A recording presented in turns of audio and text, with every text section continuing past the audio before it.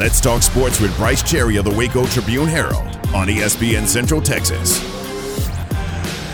It's 4:33. This is game time here on ESPN Central Texas. And let's go to the Freddie Kish studio line and let's welcome into the program for the Waco Tribune-Herald, Brice Cherry. Bricey, good afternoon. How are you? Good, Tommy. How are you? Doing terrific. You got plenty of electricity and staying warm and all that? Yeah, we're good. We actually were one of the fortunate folks who never lost power and had water and all that. So I know, I'm not trying to rub it in on anybody because I know a lot of people were in different situations, including my brother down in the San Marcos area. He lost power. So wow.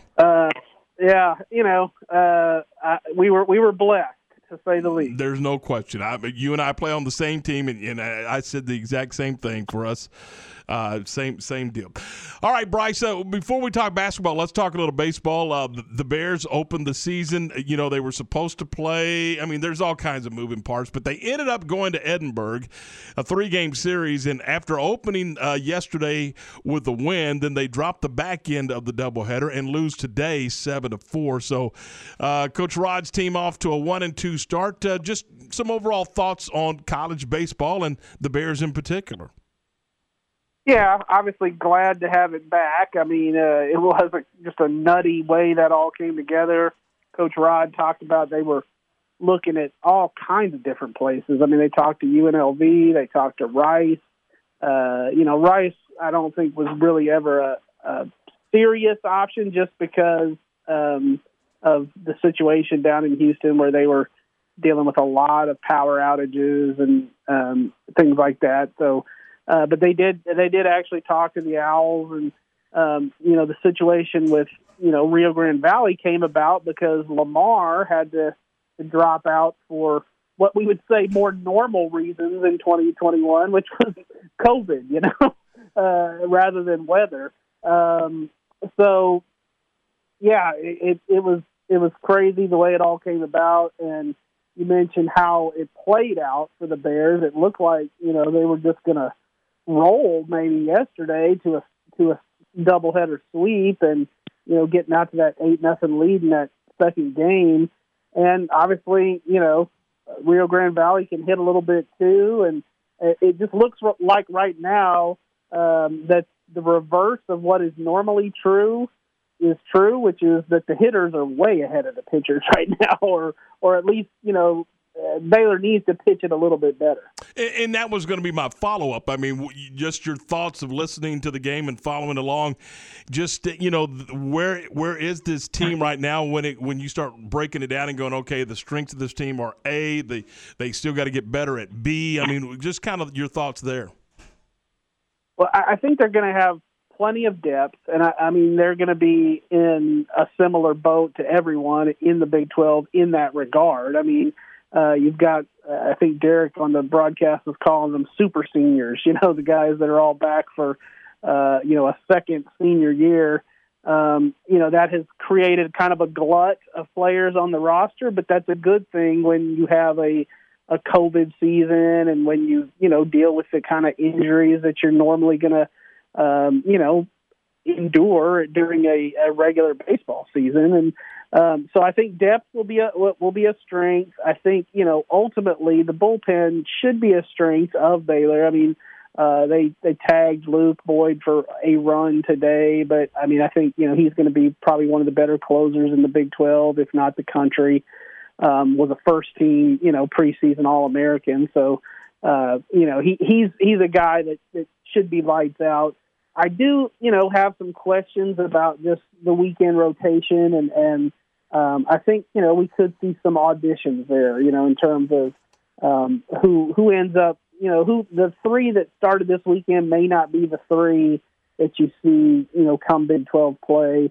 And Rod talked about he really expects some of the younger pitchers to kind of come along and push for some of those spots. And so we'll see the identity of those kind of guys as these first few weeks go on. Talking with Brice Cherry from the Waco Trib. Brice, as far as pitching goes, over the Lady Bears from the softball, they got underway as well this weekend. They go 1-1 in the series in McNeese. with McNeese State in Arkansas. But when you look at Gia Rodoni, she struggled on the mound, really unprecedented performance by her. She hits a lot of batters. Were you surprised to see that? I mean, obviously you can say that everyone's rusty a little bit. I mean, it's been, 300 and something days since anybody's played. So, it's early in the year. I don't think you tend to overreact to anything that happens the first weekend, good or bad, really. I mean, even people that start off just lights out, the laws of averages are going to catch up to you a little bit. So, I wouldn't hit the panic button if I were the Lady Bears. All right, 4:39, 21 away from 5. We're visiting with Brice Cherry, the Waco Tribune-Herald. And Brice, let's switch gears.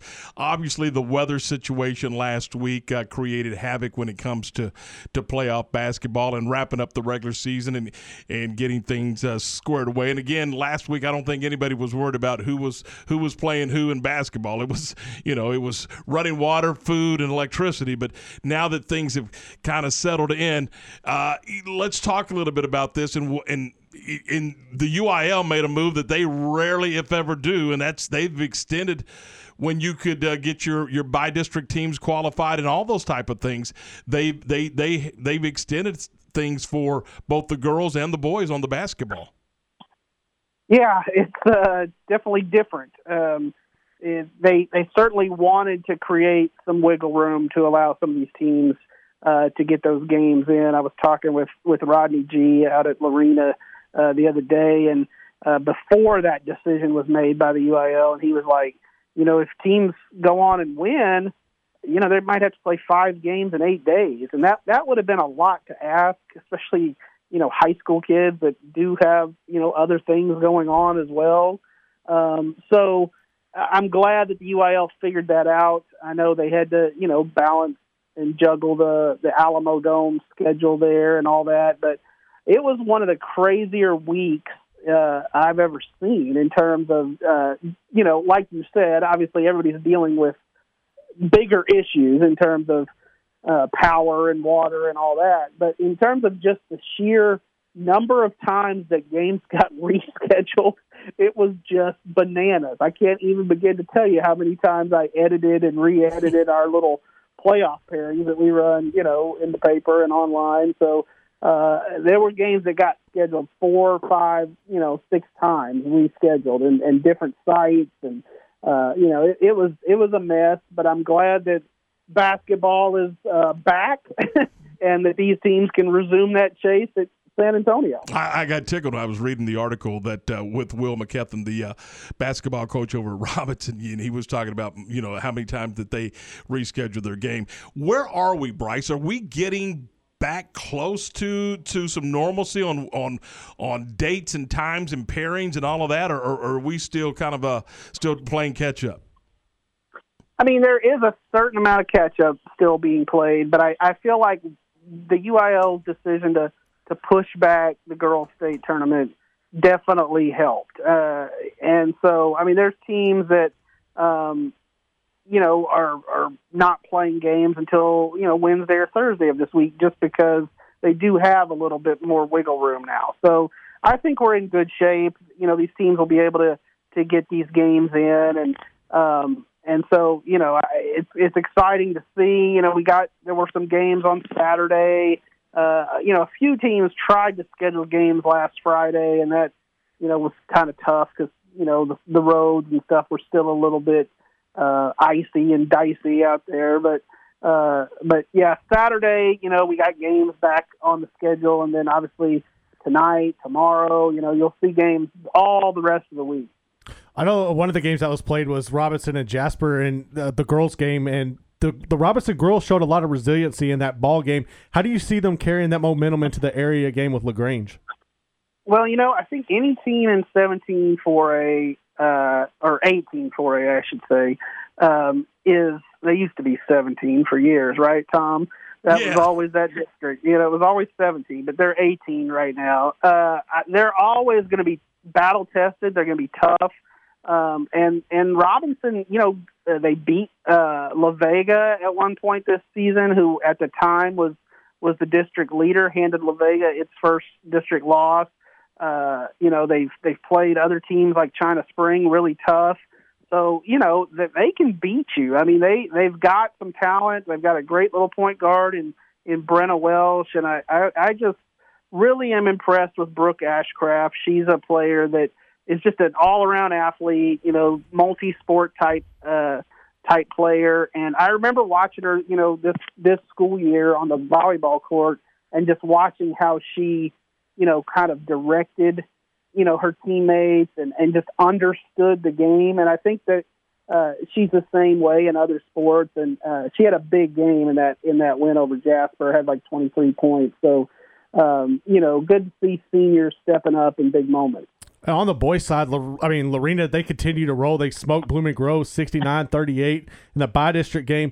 When you look at this team, how difficult is it going to be for somebody to knock them off when they have guys that can score? I mean, you had 10 guys score against Blooming Grove.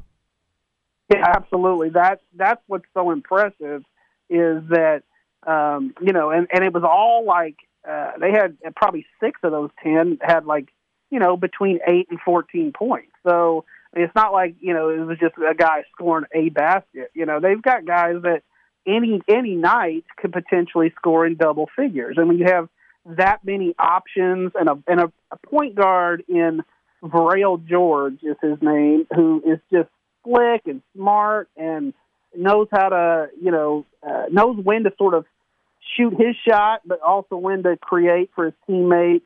I really like that team that Matt Jackson has there at Lorena, and I think, they definitely can make a good long run. I was telling Tom earlier today, it's the best Lorena team, in basketball that I've seen. So, and I've been around here a while. Yeah, you're old. Yeah. All right, Brice, we got to run. But, I was thinking about you the other day. Now that everything is calmed down and settled and all is right in the world in Houston sports, it's not. I'm sorry. Never mind. Thanks for that. It's wishful thinking, Brice. I mean, sorry. Yeah. Have a great day. Appreciate the time. Take care. All right. See ya.